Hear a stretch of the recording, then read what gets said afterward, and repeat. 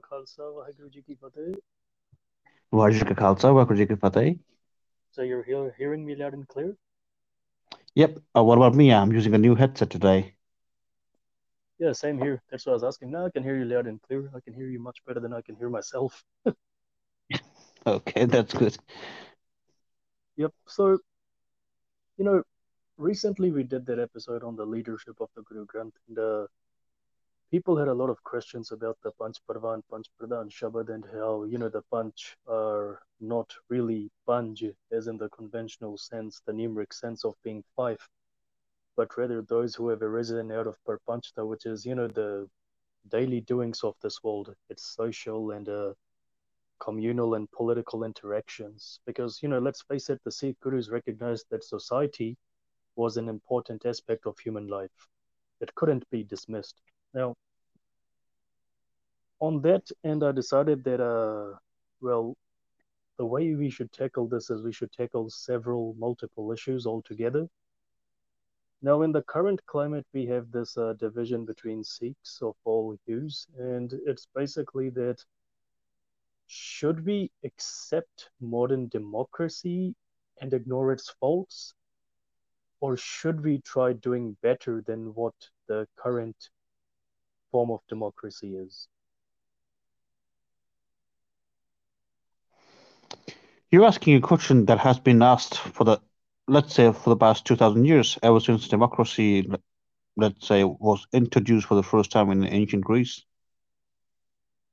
I think it's more relevant to Sikhs today now, because if you look at it, we have the upgrade section, then we have the non-upgrade section, and there's this massive battle going on where one side believes that democracy is the answer to everything, and then there is now rumblings of discontent even beginning to come from that camp that how can it be the answer to everything? Now let me give you an example. Stanley McChrystal, General Stanley McChrystal. Uh, the Afghan wit. Yep, he's the Afghan veteran as well as Iraq. He was in charge of the Special Operations Command, led the Ranger Regiment. uh you see, there's a very intriguing event he recounts in his book My Share of the Task. It's more or less an autobiography. And when they had to attack Helmand to get the Taliban out, because the Taliban and the Haqqani network were filtering in through Helmand, and obviously that's where Al Qaeda was coming in from. And we all know that Pakistan has a policy of supporting extremist Islamist elements anyway, irrespective of the face Imran Khan puts on in front of the world. Basically, they got approached by these elders, and these elders basically told them that the Taliban aren't monolithic as you guys think they are. So the Taliban aren't a singular group. You have ideological Taliban, you have local Taliban, you have regional Taliban. Islamism is the ideology uniting them, but really there are different compelling circumstances which have made them into who they are today. And you There know, are there are a collection of local warlords, religious zealots, and jihadis. yep. And now the policy which has been pursued in Southeast Asia over the past 40, 50 years is that if you want to stop such a ideological faction or a ideological element from acquiring control over people or masses or territory, is basically to go and indiscriminately kill everyone who you think is a potential recruit, right? Hmm. The Americans are a bit more nuanced, and they're also a bit more humanitarian in their goals. So basically, McChrystal sat down with these elders, and he had his intelligence networks come along, and they sat down as well, and they drew up a picture of what was actually happening in Afghanistan. Now, there was a period when Afghanistan actually had a nascent democracy going on, and the reason why people turned away from that, even today, why people welcome the Afghans back, 50% of the reason is, the Afghani Taliban back. 50% of the reason is that those people see an ideological continuity with the Taliban. The other 50%, and this is also interrelated, is that during Afghanistan's heyday as that, embryonic democracy, people were getting no justice from the courts. People were getting no justice from the police. Basically, the lawmakers and the upholders of the law in a democracy were deliberately ignoring such communities, such minorities as the Hazaras, Uzbeks, etc., until ultimately they became savages. Now, would you agree with my assessment that it's fair that if the upholders of the law and the lawmakers willfully target a community without fault, that community will surely become savage in its response and retaliation? Justice and development go hand in hand. Yep. So And if there is no justice, there can be no development. If there is no justice, then even my tomorrow is not guaranteed. now, what's funny down here, what I find entirely ludicrous down here, is that the justice which people couldn't acquire from a democratic government in Afghanistan at the time, they turned to the Taliban. And now the thing with the Taliban is that the oppressor and the oppressed, both of them are treated savagely and inhumanely by the Taliban government. And isn't it ironic that democracy is failing in its consistency, in its attempts to uphold its consistency, in its efforts that is inconsistent in providing justice and ensuring the fundamental rights which we argue are necessary to live human life happily, whilst a savage, totalitarian, theocratic, terrorist government is upholding those? A better argument would be China. Yep. Well, of course, there are always these think tank reports, and they say, is there a possibility of a so-called revolution in China in the next 50 years? The answer is no, because that same totalitarian communist regime has pulled millions out of poverty. So Mm-hmm. they just see no point in replacing that system. Yep. Well, I mean, to strike the hornet's nest now, what I find pretty funny is that we know what happened at Darbar Sahib recently. Man came to do a Beadbi and got killed. Yeah, okay, and there are people, Sikhs, arguing about it all along. And okay, what happened was wrong, right? It was wrong. But then at the end of the day, why aren't people looking at the other side of the story, that what compelled individuals to take the law into their own hands? Uh, they'll be celebrated, they will receive fundings, and they will be, let's say, counted as heroes. Hmm. But then on the other hand, you need to look at it. What actually made them do this? Why are people actually justifying it? And it seems that, people have no faith in the institutions which are supposed to see to it that, sufficient deterrents are provided that such events do not happen again. Well, I think these events are not going to stop anytime soon. But the pertinent question to ask is that how can you trust those people to ask for justice when they don't even believe in the state? Hmm. And what I find funny is that, one side has already made its stance clear, but the other side, like, the upgrade side, one of them approached me and they were talking about this. And I asked them that, you have I Sport Palestine in your bio. And he said, yes. So, when you're saying that Sikhs don't understand democracy globally, Sikhs need to work under the democratic framework, why aren't you saying the same to Palestinians? Why are you instead spotting, the Palestinian authorities who are emphasizing that young Palestinian children tie bombs to themselves and go blow themselves up in a crowd of Jews? Why the double standards then? And what did he answer? There was a long rant on Pujari Vadi Soch and then, yeah, just a retreat. Hmm. Okay. And and the conclusion you can draw from this is that none of them have any idea what they're talking about. I mean, back in the day, what used to happen was that the Sampradais, they used to criticize the missionaries, and the missionaries used to criticize the Sampradais. But really, you could see that they were both of them were achieving no results because when the missionaries criticized the Sampradayas, people gave them money, and when the Sampradayas did likewise, people gave them money. So at the end of the day, the criticism is superficial. It's only for their own stomachs. True. And similarly, when you have all these people today talking about solutions to problems and democracy and these big words, I mean, most of these people do not realize that the step from democracy to totalitarianism is not big. Uh, Allow me to give you an example Yep, from my own personal life. yep, So, I traveled to Uttar Pradesh, UP state a lot here. yep. So I was in District Meerut. Hmm. I was in a Hindu Rajput village. Yes. So, well, naturally being a Jat, it's like, okay, you got good land here, salt's good, water table's good, everything's good. So, what do you grow? Oh, wheat, sugarcane, that sort of stuff. And do you grow vegetables or something? I said, no. So, what you can do it. You got a large city there. Delhi isn't too far either. So, why don't you do it? And they replied that we are Rajputs.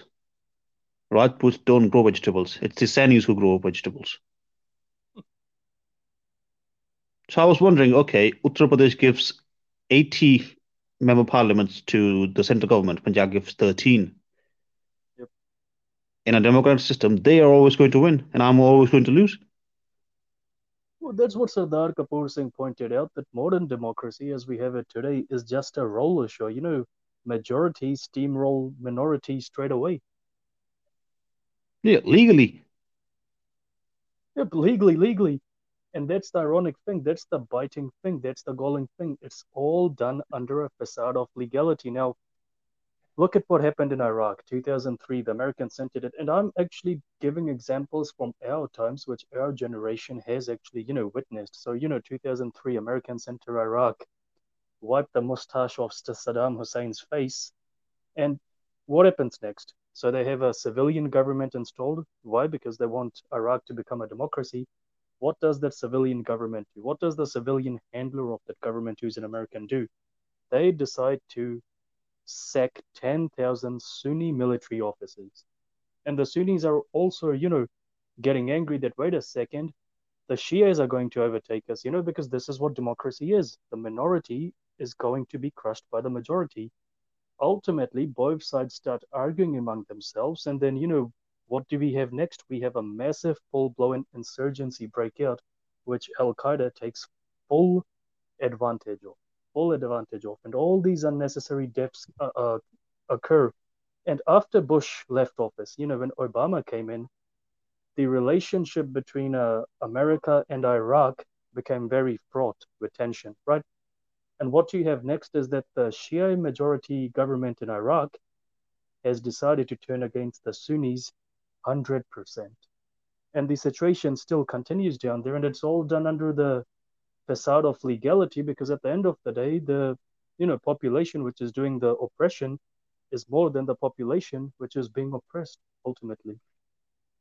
Yep. If you ever get time, read up on the founding fathers of America's letter on the tyranny of majority. Yep. And look, my personal belief is that if you look at history, democracy has only worked when it's been limited. Now, this is quite a controversial statement, but let me qualify it with examples from Sikh history. The institution of Panj Pyare, you know, five Khalsa take a decision, irrespective of gender. They just have to be, fully confirming Amritdhari Sikhs living their Het Maryada, living as per Gurbani and believing in Guru Nanak, the Guru Granth Sahib, and the Khande Bhatya Amrit and Sikh institutions. Five Sikhs take a decision. Ultimate decision belongs to five Sikhs. Why doesn't it belong to everyone else? Think about it. Well, I know the obvious answer. They're not bright enough, not responsible enough. Maybe they See don't have what? a skin in the game. Yep.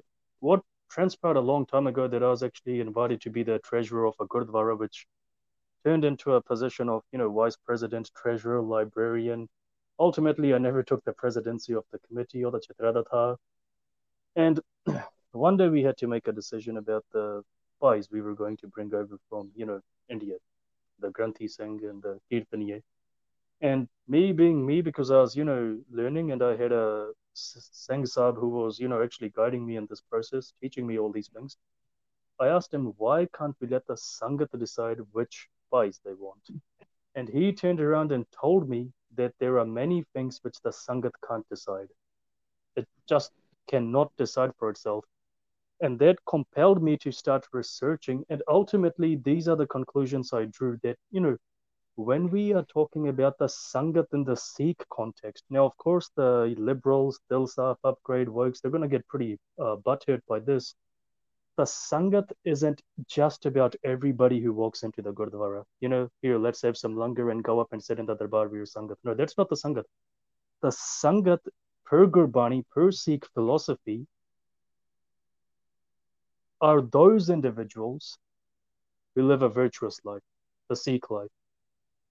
And in the political sense, that translates into the, you know, fully convictional Khalsa, the fully confirming Khalsa, sitting together, discussing issues, and, making decisions as per Gurmat. That is Sangat, and not just about every Tom, Dick, and Harry who walks into the Gurdwara. Now, the Gurdwara Act, the 1925 Gurdwara Act, I believe it's 1925 when it was passed in the Punjab legislature.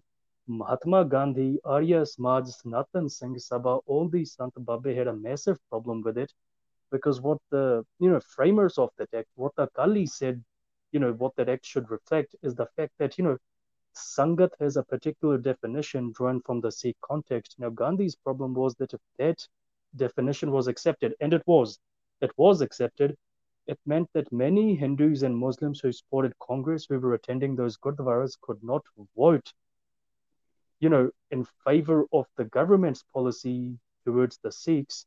Rather, they would be excluded from voting straight away. And the way they actually sold this was that the Sikhs are doing discrimination. And the galling thing, even at that time, was our people joined in, that the Gurus were compassionate, the Gurus loved everyone.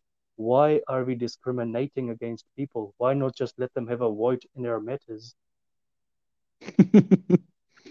I think New York State did it. Now even non-citizens can vote. Was it not New York City or New York State? Not really sure, but what was the result? Tell me. Oh, well, they just passed it, so the result is still to arrive. But I think it's obvious what's going to happen.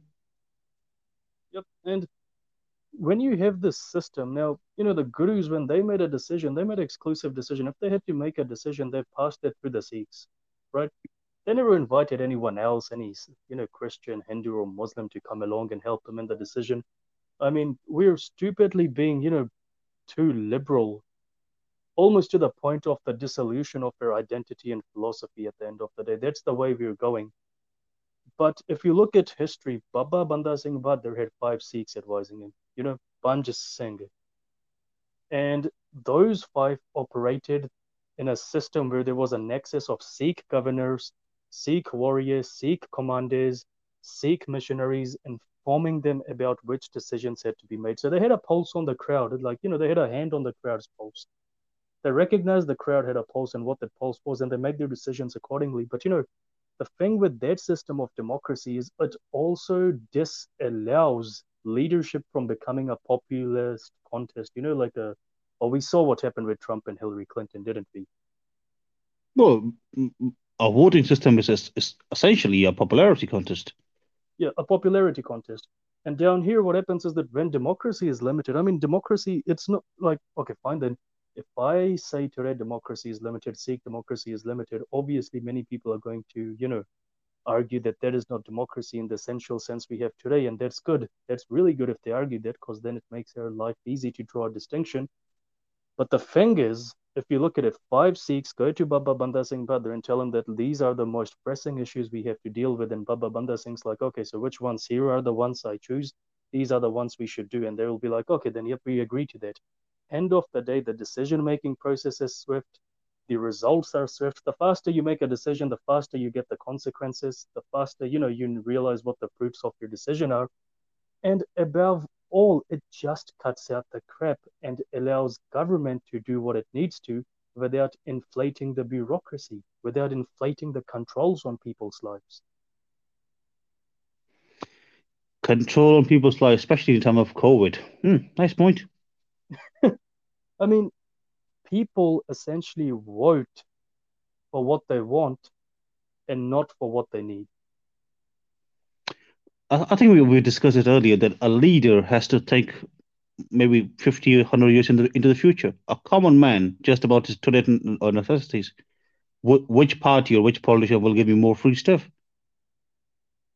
There you are. I mean, since the You and I welfare have both system seen came, that. yep.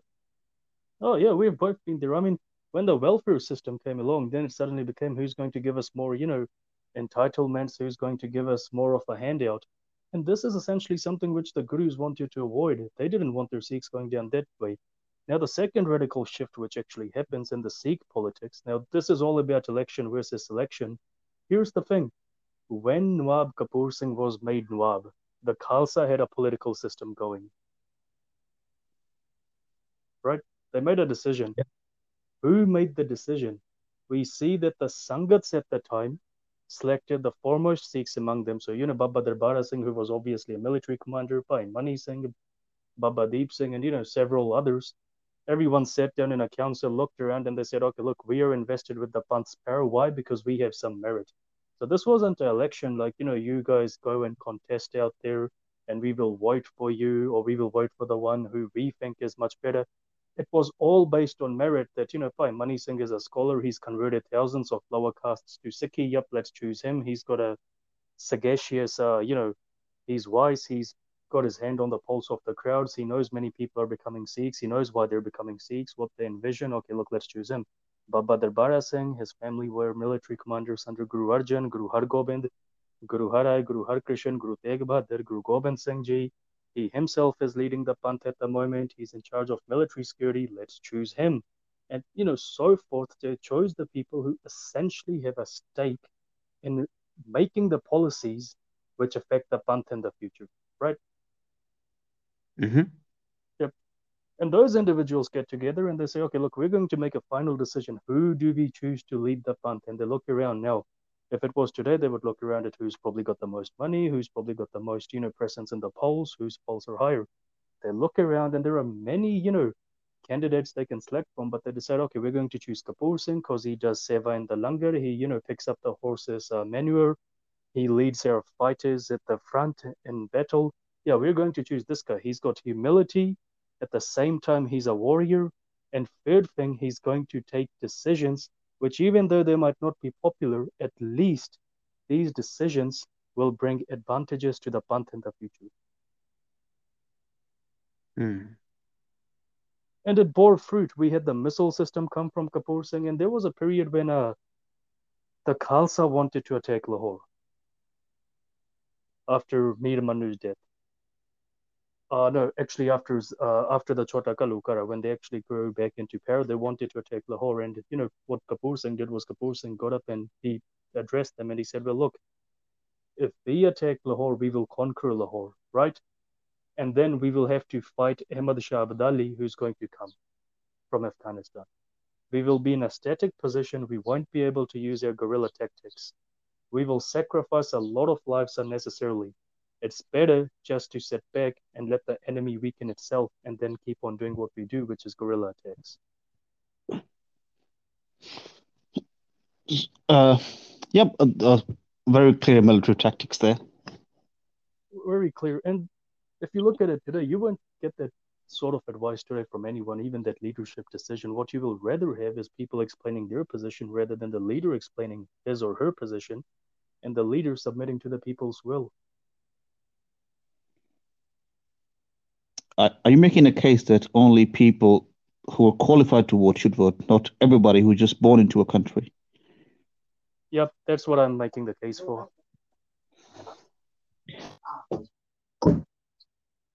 The old only the landowners and the taxpayers should vote. People who have an immediate stake in the running of society should have a vote. Hmm.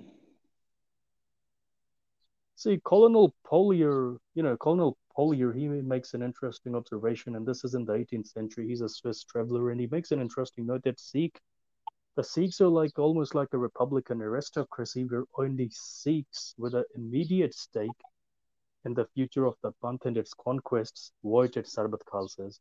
There no distinctions are entertained between high and low, but that is only among Sikhs and no one else.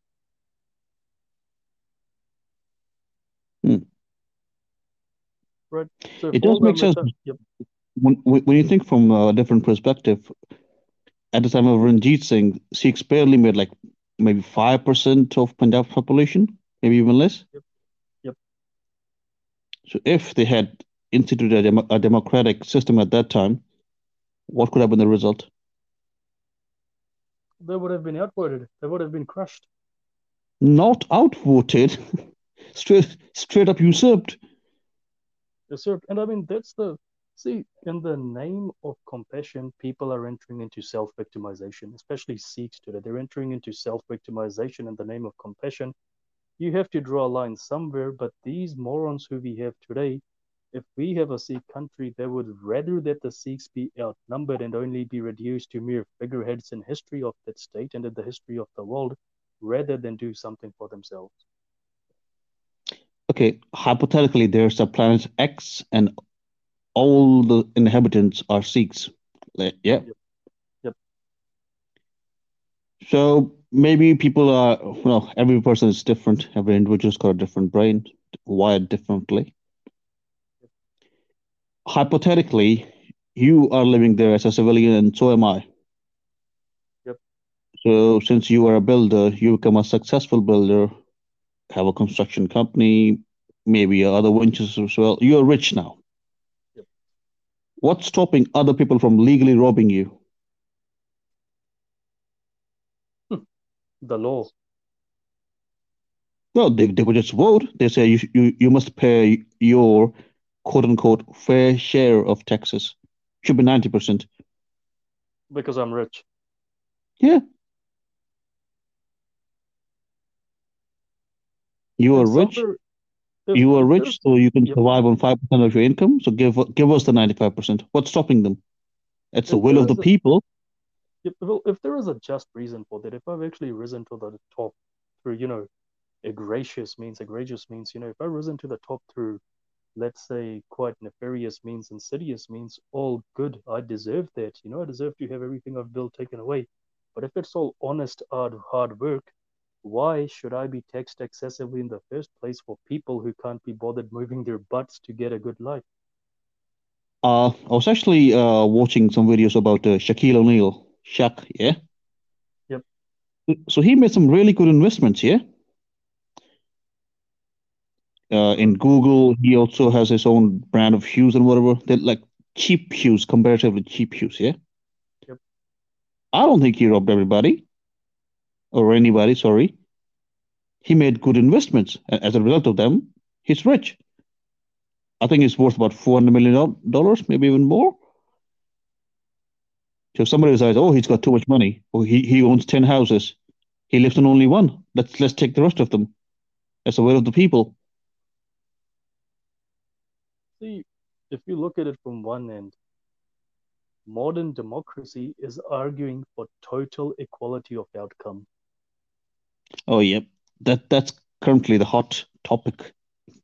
Equity, Now, now, equality of outcome. yep. Now, Islamic and Hindu and even Christian theocracy, they prevent, they basically make it that non-confirmation is treason to the state. So if you don't believe in their faith, it's treasonous to the state. And Sikhi, we don't have that concept. Now, of course, many people quote Avalala Noor Apaya Kudrat ke sab bande, but if you read that Shabad ahead, you see Pak Kabir arguing that, do not discriminate against people on the basis of their birth because no one is born innately good or bad. If you want to discriminate, discriminate on the basis of their beliefs which inform their action. Makes sense, makes very logical sense.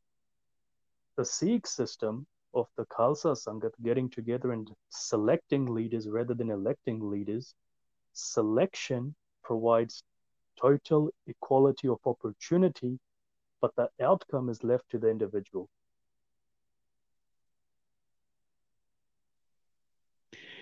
Uh, would you agree that even in a family, people who are all related by blood, yeah, Yep. well, hopefully expect your parents. Uh, okay, even a family can't decide what to eat. Oh, definitely, There's not, definitely. yeah. So it's like, okay, we have two dishes, or maybe three, maybe even four dishes to eat.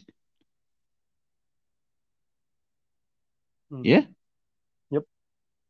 So how do you expect people to agree on larger things in unanimity? Here's the thing: you can only get total agreement in the grave. Yeah, we all did. So yours and mine starting point could be, let's say, the same. It's not the same, but yeah, let's say it's the same. Yeah, Yep. I might not be good at something, and you might be the best at it. So naturally, you will progress further. If you are better at management, you're probably going to use people like me in your own business and become much richer than me. I could be the best worker you ever got, but I haven't got the management skills. Well, there you go. Total equality of opportunity versus total equality of outcome. We provide that, like in a Sikh state, from a Sikh perspective, Baba Nanak has actually laid down that all individuals, all humans, at least are entitled to three fundamental rights in their life. Kirt karni, naam japna, vand ke shakna. Kirt karni, involving themselves wholeheartedly in something which lends their life a purpose and also benefits society at large. Naam japna, gathering wisdom and also living that wisdom. And at the other end, you have, vand ke shakna, that you're giving people a hand up as well. You're helping those who cannot grasp that total equality of opportunity. You're actually helping them grasp that opportunity. But how you develop and grow as a human, that's really in your own hands, not in anyone else's hand. Waheguru has given you the opportunity. What are you going to do with it? Karmi apo Um, apni kehne reke dur. It depends on yeah, your belief, your actions. well, you can build a road for me, but I have to drive on it. Yep. Yeah, because obviously that's true. I'm not going to see if I build a road from your house to my house, it's not up to me. It's not imperative on me to bring you over to my house. You have to come over to my house. Well, it depends on how much you're pressing me. Well, let's say in a normal context down here, someone gives you a pen and a paper. You can write the greatest poetry ever and become rich, strike at people's hearts, or maybe you can do nothing with it and just keep on looking at it. The decision is yours. I can probably make a paper airplane and just fly it off my window. Yep. But see, the thing down here essentially is that, you know, those people who are saying that Sikhs do not know how to live in a democracy, they're ignoring democracy's failures. Was it Churchill that the best argument against democracy is an average conversation with the voter or a voter? Oh, something like that. I'm paraphrasing. I'm forgetting the exact phrase. I believe so. It was him. See, because the Sikhs in America, some of those who listen to us, I mean, they sent us, they sent me this little complaint about, the Panch Parvan issue that, you're saying that democracy is not fit for purpose. And I told them, well, what is democracy? And they said, this is a democracy. Democracy is where everyone gets to select their leader. There's freedom of speech, etc., etc. And I was like, yeah, that's all good. Do you guys know that people who study democracy are always looking at ways to improve it because it's inherently flawed? Can you name of speech? I beg your pardon? Can you name a single democracy where there is freedom of speech? No, none. The US is a constitutional republic. It's not a democracy. The word democracy doesn't exist in the Constitution. That's right. That's right. See, they So have the taken a point of being objective. freedom of speech, or let's say quote unquote freedom of action, is absent in a democracy. See, what? these people are doing today is, in their arguments among themselves, Sikh preachers having arguments among themselves, they're bringing in these concepts which, need further evaluation. But the way they're treating it is like, this is what the gurus wanted. Well, man, maybe they have a direct hotline with them. I don't know. This is what they're arguing. And this is where you have to consider all the pros and cons. The Sangat system of selection, can we resurrect that system today if we have, 100% disciplined confirming Khalsa? Yes, we can, but it will always be a selection. In a Sikh state, should non Sikhs be allowed to vote if they're not allowed to vote in Gurdwaras? Well, if it's a theocracy, then it could be that way, but I wouldn't support a theocracy. So even on that end, what Polyer notes is that the Khalsa Republic is feudal with elements of theocracy so far in that it proclaims that, the Khalsa is the Kal Purkh ki Fauj. Other than that, there is not much of a theocratic sentiment there, besides the fact that the Sikhs believe that only they have the right to rule. But then, if the Sikhs are not making non Sikhs, prisoners to the state, because obviously, like I said, Islam and Hinduism and Christianity, by their very nature, make, non-conformism, treason to the state. Sikhs don't have that system among them, but what they do have is that they only the Khalsa is fit to rule. Hmm. That's what Sardar Kapoor Singh pointed out. Back then, if you wanted to become part of the ruling class, if you wanted to rule, you had to become a Khalsa, you had to show merit. That was the system under Nawab Kapoor Singh, Baba Banda Singh. Ultimately, the system was destroyed by Maharaja Ranjit Singh. But the essential fact was that what we have today is that, the first thing is that Amrit is being given out freely today. Yep, that's true. Why was it that back in those days it was so hard, even for Sikhs, even for bona fide people born in Sikh houses? Why was it so hard for them to become Amritdhari, to enter the Khalsa? Well, they don't give you a degree the moment you enter a college. That's right. And Guru Gobind Singh Ji made it clear that the Khalsa, the ideological foundations of the Khalsa, have been established by Guru Nanak. So he's only doing what Guru Nanak actually says needs to be done in Gurbani. So essentially, what Guru Nanak is saying in Gurbani through the Panch Pravan Shabad is that not everyone is fit to rule. If not everyone is fit to rule, are they fit to select the ruler? No, no, no, no. And that's where you have to look at it. That's quite a significant question you have asked.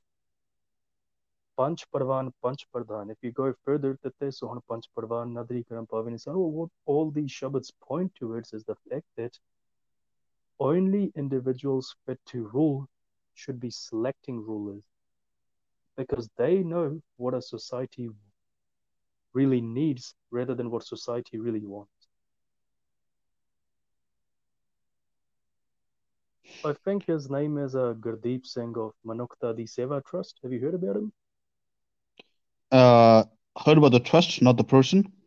Yep. And I recently watched a video, and what's happened is that there's a couple in Punjab whose baby has some sort of oxygen problem. The child cannot breathe permanently without an incubator, and they're fighting to keep the child alive. It's actually an adopted child, and the amount of money they need is atrocious, even if you convert it into dollars. And he pointed out that why is it that in Punjab, when the elections come around, people are saying that the leaders are making big promises about getting roads from one village to another, bridges, etc., etc. Why is no one saying that I will build more hospitals, I will build more schools, my kids will go to those hospitals and schools and not any other? Well, that's a very simple trick. If you keep people stagnated in the development, roads haven't been built, water, sewage, and stuff, the very basics, they will never graduate onto, let's say, more hard-hitting issues. See, but there's another element here as well. Now, this is something I gleaned from fiction. Have you heard about Terry Pratchett? Um, can't say, Yeah, he can't wrote say the so. Discworld novels. He wrote the Discworld novels. quite a interesting chap. Died a few years ago, and he wrote this Discworld novel called The Night Watch. And this story of the Night Watch is set in a city called Ankh-Morpork. It's just bear with me. I know the name sounds pretty ludicrous, but it's based in Discworld, and that's a fantasy land, etc., etc. So don't attack me. Anyway, what happens is that the protagonist, Captain Samuel Vimes of the city police, is hunting down a serial killer who specializes in killing cops, and he goes back in time. And as he goes back in time, he goes to a stage where it's before a pre-revolution. And he was a young cop when the revolution happened in his own time zone, so he survived it, but his senior didn't. So now he has to act the part of that senior to be able to go back in his own time and catch the killer anyhow. Besides that, there are some, quintessential reflections on the human condition in that book, and they're pretty funny. The first one they say is that people in Ankh-Morpork realized they were not fit to vote. So they got together and voted for a new system where it became one man, one vote, and the vote belongs to the leader of the city, the patrician. Right? So they cut off their own Mhm. feet. The second is, and this is the most funny one, the people realized that there must be something not that fundamentally wrong with the government, but with the people who choose that government. Hmm. And this realization led to a revolution. Revolution 1, after that, they realize it again, Revolution 2, Revolution 3, Revolution 4, until ultimately you get South America happening in Discworld. And look at these two fundamental things. People decide that, they're not happy with the system of government. They decide to make a new system of government. The same people who cannot choose the present government and make it work choose a new system, one man, one vote, which is essentially the leader of the city who gets to vote for himself. Hmm. Quite a Now, communist system. now come to think about it, before the Khalsa system of politics was, implemented by Guru Gobind Singh Ji, why did the Gurus not journey around the Punjab or the whole of India asking for people's opinions? Now, why was it that Guru Nanak turned around and said, Bhai Lena is Angad, but he never held a vote for it, Shri Chand or Lena?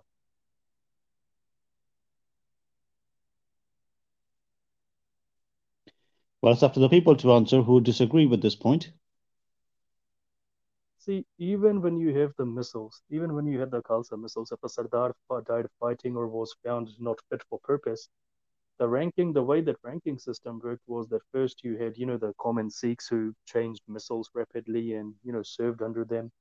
Then you had the Misildars. Now, the Misildars were pretty much the assistant to the Sardar, but what they were that they were a ruling class. They were often selected after proving their mettle in the field of battle. So these were the people, essentially, these were the Sikhs, the Khalsa, who had a immediate stake in the future of the Misil's territories. And they selected a Sardar from among themselves. Now, amazingly enough, the Misildars never went out and asked in the territories, let's have a vote. Yeah, I have a Now, yep, okay. Answer me this. yep, So recently we had the Olympics. yes.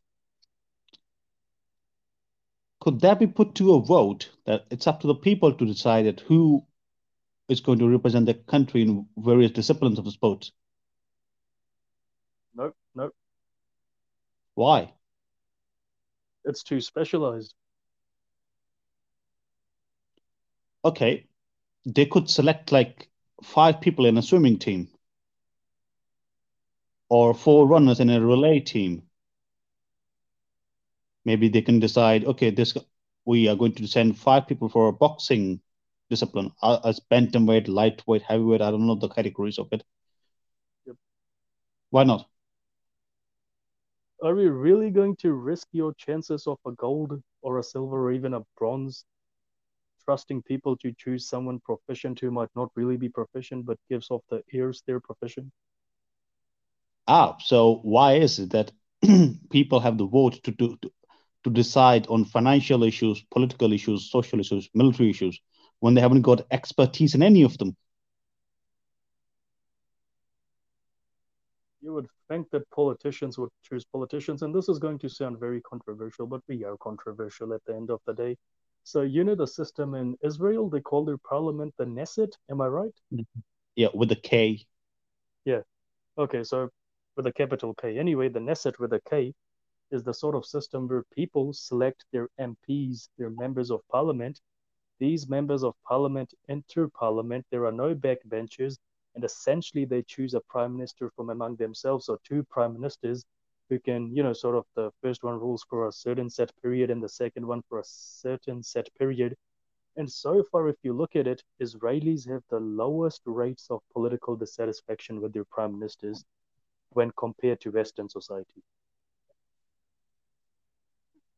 Interesting. So people are essentially choosing, a lot of, MPs down there. They sit there, and those MPs finally filter it among themselves to choose performers. So you have this filtration going on where only the most efficient, the most proficient, the most professional with a proven track record of accomplishing what they say they will, who have this consistency, are selected for the highest office in the land. Hmm. You know, You know, a very long time ago, I had asked you a question that yep, who can actually recognize a Brahmagyan? no one. So how can okay, how does a Brahmagyan become a Brahmagyan? Somebody else has to call him a Brahmagyan. It's always him, not a her. But anyhow, Yeah, because usually what they're doing is they're just, referencing and cherry picking and misquoting Shabads. And then you get another guy saying, I'm a Brahmgyani. And you know how they say Brahmgyani, Brahmgyani, Kojani. And that's, yep, how it happens. Like, you can say, I'm Baba Navjeet Singh Brahmgyani, and this is Baba Amarjeet Singh Brahmgyani. you're trying to get a shot, bro. And no, no, and then we can go somewhere else and certify them as a Brahmgyani. Okay, so how do I measure a man's ability to run my country? Well, I mean, for the common man, that's impossible. Is it just based on hope that I hope he or she delivers? You know, when you come to think about it, hope shouldn't even be part of politics. Hope is never a good strategic or tactical strategy,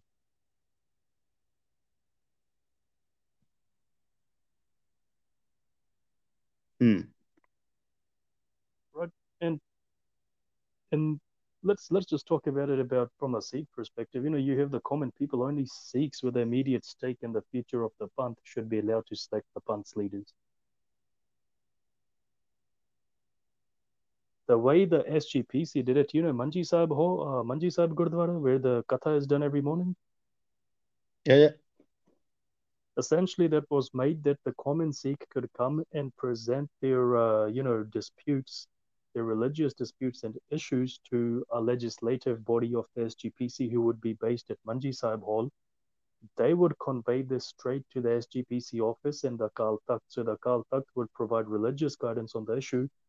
Finally, hearings would be held in the Teja Singh Samundri Hall where people were allowed to come in and attend, but they needed, official office bearers to bring up any disputes which they had against the decision. And after a decision was reached in Manji Sahib Hall, what the people wanted, and that was compared to what the SGPC was doing, finally the final decision would be read out at the Akal Takht side. Hmm. So there would be interaction with the people, and there would be this cross referencing to see what people essentially considered as being the most pressing of issues. But it was not necessary that the issue a majority of people saw as being pressing would be taken up and then, a decision made or commented upon.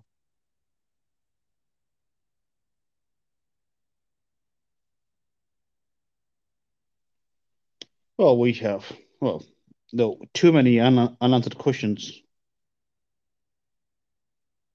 You need to prioritize issues. And at the end of the day, this is something we're not seeing with the current, leadership. So when people tell us democracy, Sikhs need to learn it to live in a democracy, Well, democracy has its own inherent failures.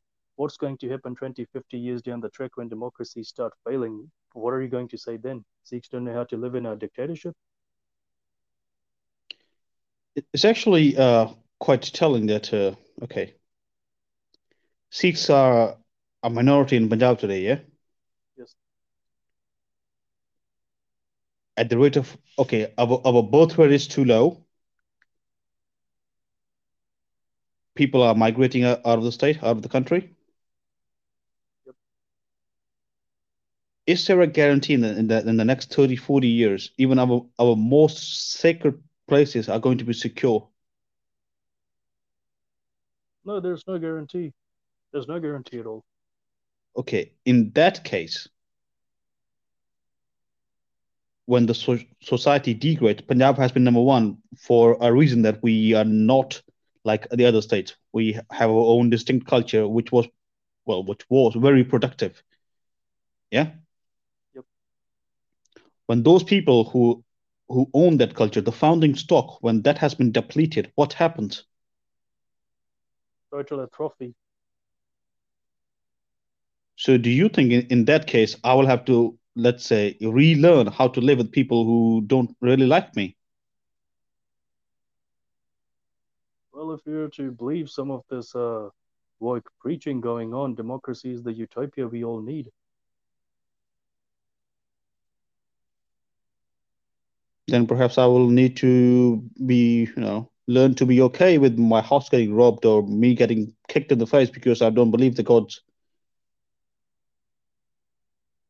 Well, that's right. That's right. And I think that's what's going to happen. And then these preachers who keep on crying about democracy, we should actually be standing them up on stages then and asking, well, this was your solution.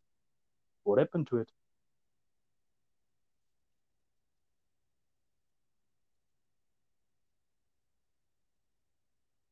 You know, what happened to that great vision, that paradise you were giving us of democracy? Democracy could be a system. Well, it could work very well if the people all put, let's say, the interests of society before their own personal interest, and that's never going to happen in any system. Well, that's never going to happen in any system. And Guru Maharaj knew this. That's why Amrit was made so strict. And Khalsa was always, envisioned to be a powerful minority of sorts. Uh, mm, really? Well, that's my personal belief. In a minority, in a dedicated minority, you can catch out, systems of failure soon enough. But, in a large coalition or in what the current democracy is, failure is accepted as being a byword for success as long as your popularity is riding high. So I could be a failure for the 4.5 years, but in the last 6 months of my administration, I could just deliver some false promises and I'll still win. Look, we don't need to target Jacinda that badly yet. Come on, she's had a hard year. Not in New Zealand, it's not 5-year terms, man. You know that. I'm not targeting her. You know that. Yep, she's gonna get heartbroken if she listens to this anyway.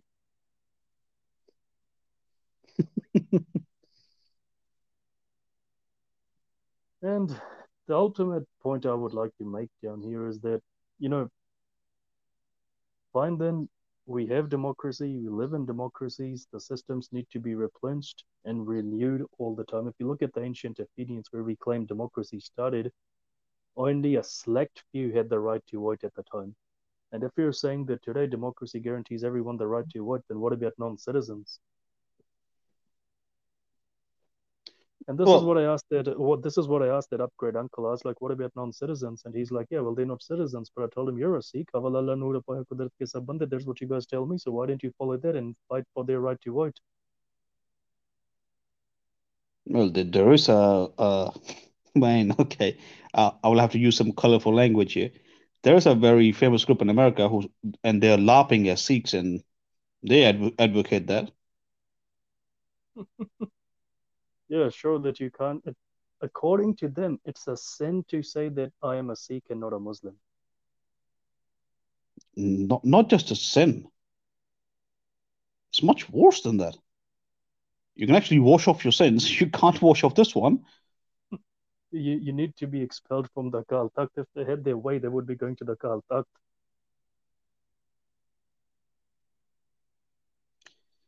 Yeah.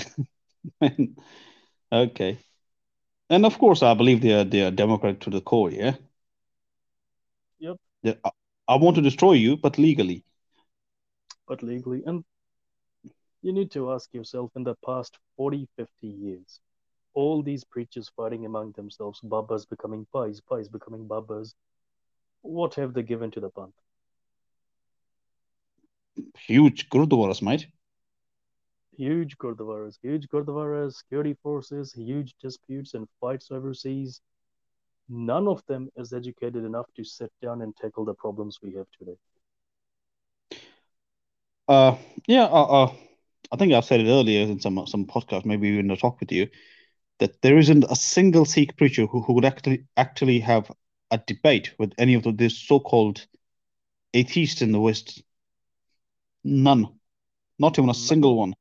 none of them can. None of them can. And I'm talking about everyone, even the people who I was affiliated with and am affiliated with. None of them can do that. I'm not talking about a 3 hour debate, even a 10-minute talk. Can't do it. Can't do it. None of them have any grasp or nuance of history. There was one who came to New Zealand and he was, saying the same thing, democracy, democracy. And I pointed out to him, well, the Nazis came to power in a democracy. Will you have any comments on that?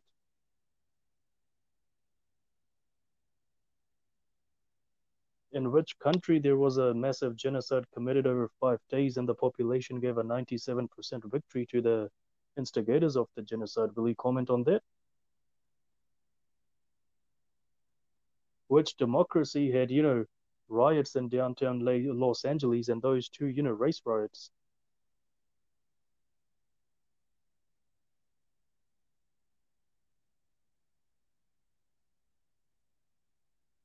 Which No, democracy can truly say that it's the paragon of perfectness, of, unity, without having a military at its beck and call?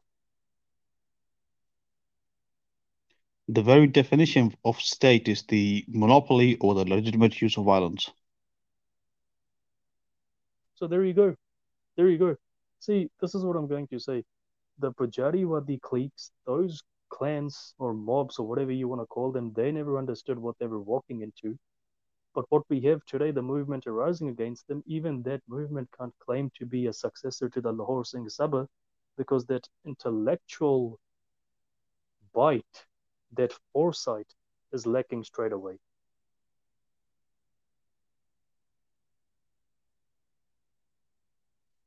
Even for people, let's say an individual, not a Sikh, not religious, just an individual who wants to live his life, yeah, his or her, whatever. Yep, They will have to ask this question to themselves. they do.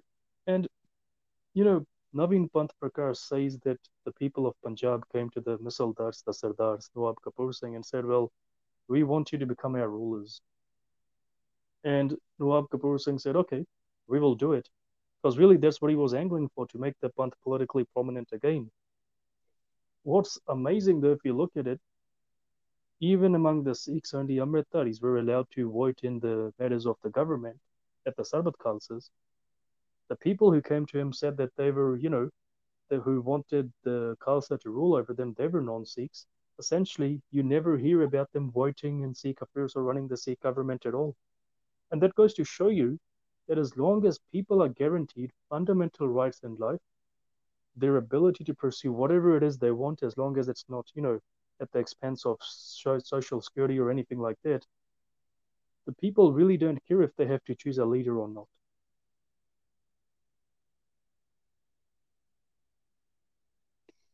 Hmm. Fine, then you have terms in place to prevent, totalitarianism and autocracy from taking over. You have a set term. For example, if the Khalsa gets together, if the political Khalsa gets together, let's say there are maybe 200 of them in a nation full of 8 million, and they decide, okay, we're going to select, president, and they select you. Now you're in for 5 years. You can only do two terms for 5 years, right? 10 years in total. The second term is not guaranteed. Anyhow, what happens is that, you stand up, you're running the system, and if people are getting jobs, if there is, no economic crisis, everything is going fine, yeah, sure, people are happy with you. It doesn't matter whether, you come along and say that my opponent is a piece of shit. We are not going to vote for him. Don't vote for him because he's evil. No one cares. Do you know the famous Ronald Reagan debate? With who? I forgot his name, but Reagan said that I'm not going to make fun of his youth and inexperience. Yep. So do you think at that exact moment people voted based on the policies and the views of these two people, or just a simple dialogue? And he was an Just, actor; he knew how to deliver a dialogue. just the simple dialogue. Now, seeing that you've brought up Reagan, my favorite moment from Reagan is when he had the New Hampshire primaries in the 80s, in the late 80s. And what happened was before Bush came into power, what they did was they actually cut the mic for the opposition because, Reagan was the president incumbent and they wanted to get favor from him. Reagan actually got angry, stood up and said, well, wait a second, if I was given 12 minutes, they should be given 12 minutes. And they said, oh, well, Mr. President, the issue is that, they're the opposition. And he said, well, wait a second, I'm actually paying for this mic. Give them 12 minutes or I'm off the stage. And that clinched him a second term, Yeah. right? And what you have today with these popularity contests, and first of all, this is what Pervez Musharraf said in his autobiography in The Line of Fire that, democracy has to be tailor made to relevant circumstances. What our people are doing is they want a westernized democracy, but, the challenges are different in the West. The culture, the attitude, the ethics are different in the West and they're different back home.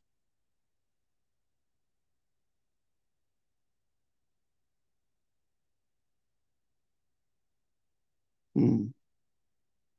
No one is going to loiter around the streets after midnight and, try raping a nude lady in the West. Only a few will, maybe in the UK because of their, racism of low expectations, but no one in any of the other Western countries. Try that back home in India Man, you talk about nighttime. It's not even safe in the daytime. in the daytime. So here in the West, the call is for more liberal laws.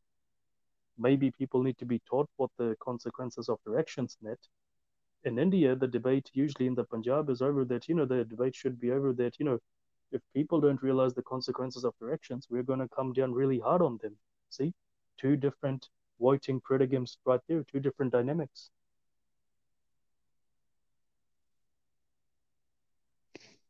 The I think core of democracy, which the Athenians made, well, the core of democracy, which the Athenians envisioned, was always about selection and not election. And that same system was envisioned by the gurus, but we have corrupted it in a bid to appease the liberal left.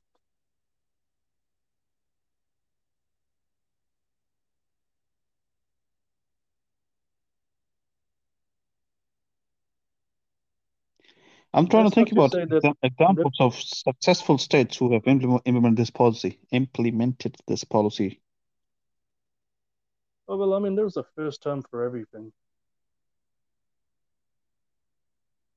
No, I mean democracies that have succeeded in long term. None,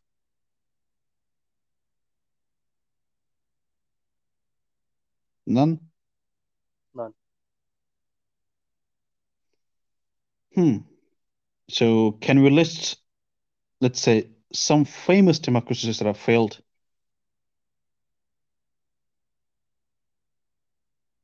Well, I mean, there are numerous which have failed, Well, far too many of them. far too many of them. We could say Weimar Republic, Germany. I mean, if you make a list, we can keep on going on and on, but this would make the episode pretty long. But I mean, end of the day, my conclusion is that, we need to be very careful of people who say Sikhs don't understand democracy because really they haven't weighed up the pros and cons proficiently and fully.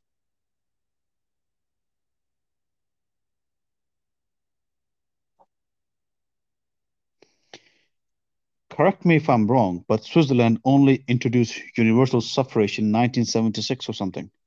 You're right. You're right. Because you gave the example of a person who was Swiss, yeah. Yep.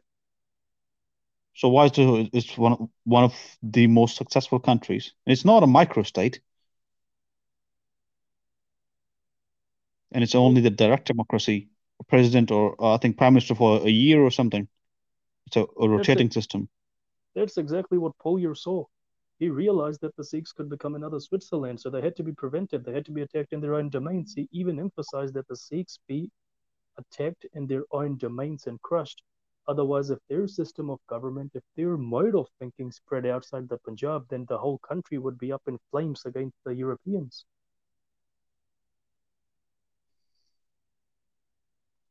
Hmm.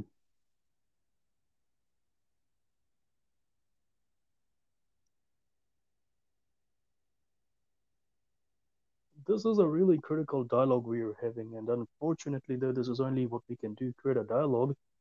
However, on another aspect, if people want to start researching further and thinking about how to make the Sikh system more proficient, much better, much expansive, go for it. We're encouraging you.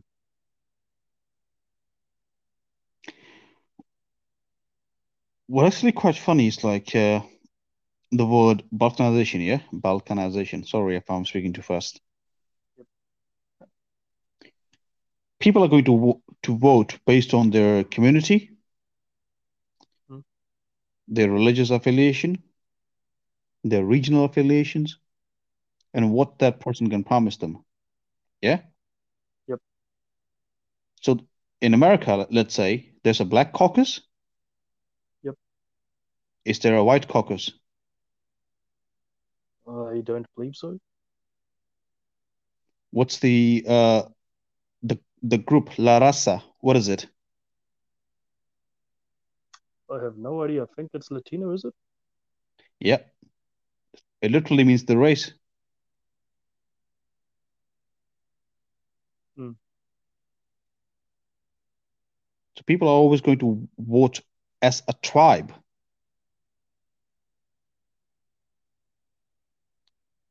Yep. So why can't we adopt the same? Well, we got the bleeding heart liberals who actually claim that we were only made for the Lunger bucket. I mean, if half this lot had their way, if half this lot had their way, I'm just about to conclude down here. If half this lot had their way, they would replace the kirpan as a kakar with the karcha.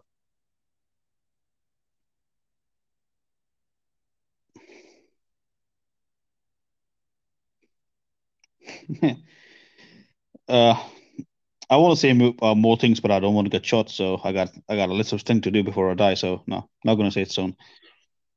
Yep. Okay. The reason why I give you that example is because it's the same in India. Yep. So currently there's okay, the state of Uttar Pradesh that I gave the example. There are going to be election there. Yep. You have the Yadav vote bank. You have the Dalit vote bank. Yep. You have the Jat Lalut. or Jat vote bank.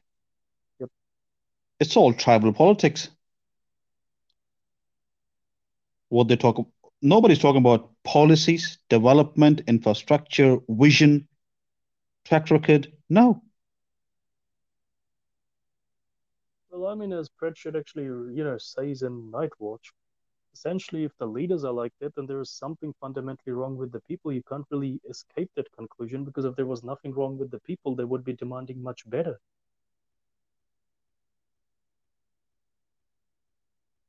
And I guess when they brought this, westernized style of democracy among the Sikhs, that's when we started having problems, really.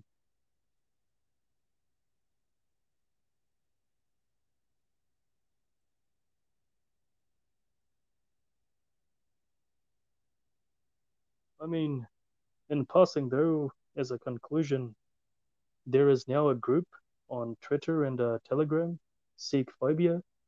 Please join that group and start battling Sikh Phobia. Okay, they're trying to use the tactics of the adversaries against them. Well, monkey see, monkey do. It usually works. Phobia is an irrational fear. And there you go. There's a rational fear of Sikhs, and that's why people are doing this. Anyhow, join the group and start reporting anti-Sikh content online and on social media. Man, okay, I can only observe Oh, because well, obviously, the parallels I can draw, it will only attract high-speed metal towards my general direction. well, these are early days, so we will see how the system goes. But I do believe that the way the system goes will be very proficient. And last week, someone actually made a parody account about us, the Sikh retardation. And it seems that satire, because they actually share the same values as us. But keep going. I mean, I can't see them on Twitter anymore. But yeah, if you are the guys who made Sikh retardation, guys, please keep going. It was worth it in the long run. So essentially, you're telling me we have got at least one dedicated follower who listens to every single word we say and then One nitpicks out dedic. of it. Yep, that's all for today. Waheguru Ji Ka Khalsa, Waheguru Ji Ki Fateh. Waheguru ji की फतेह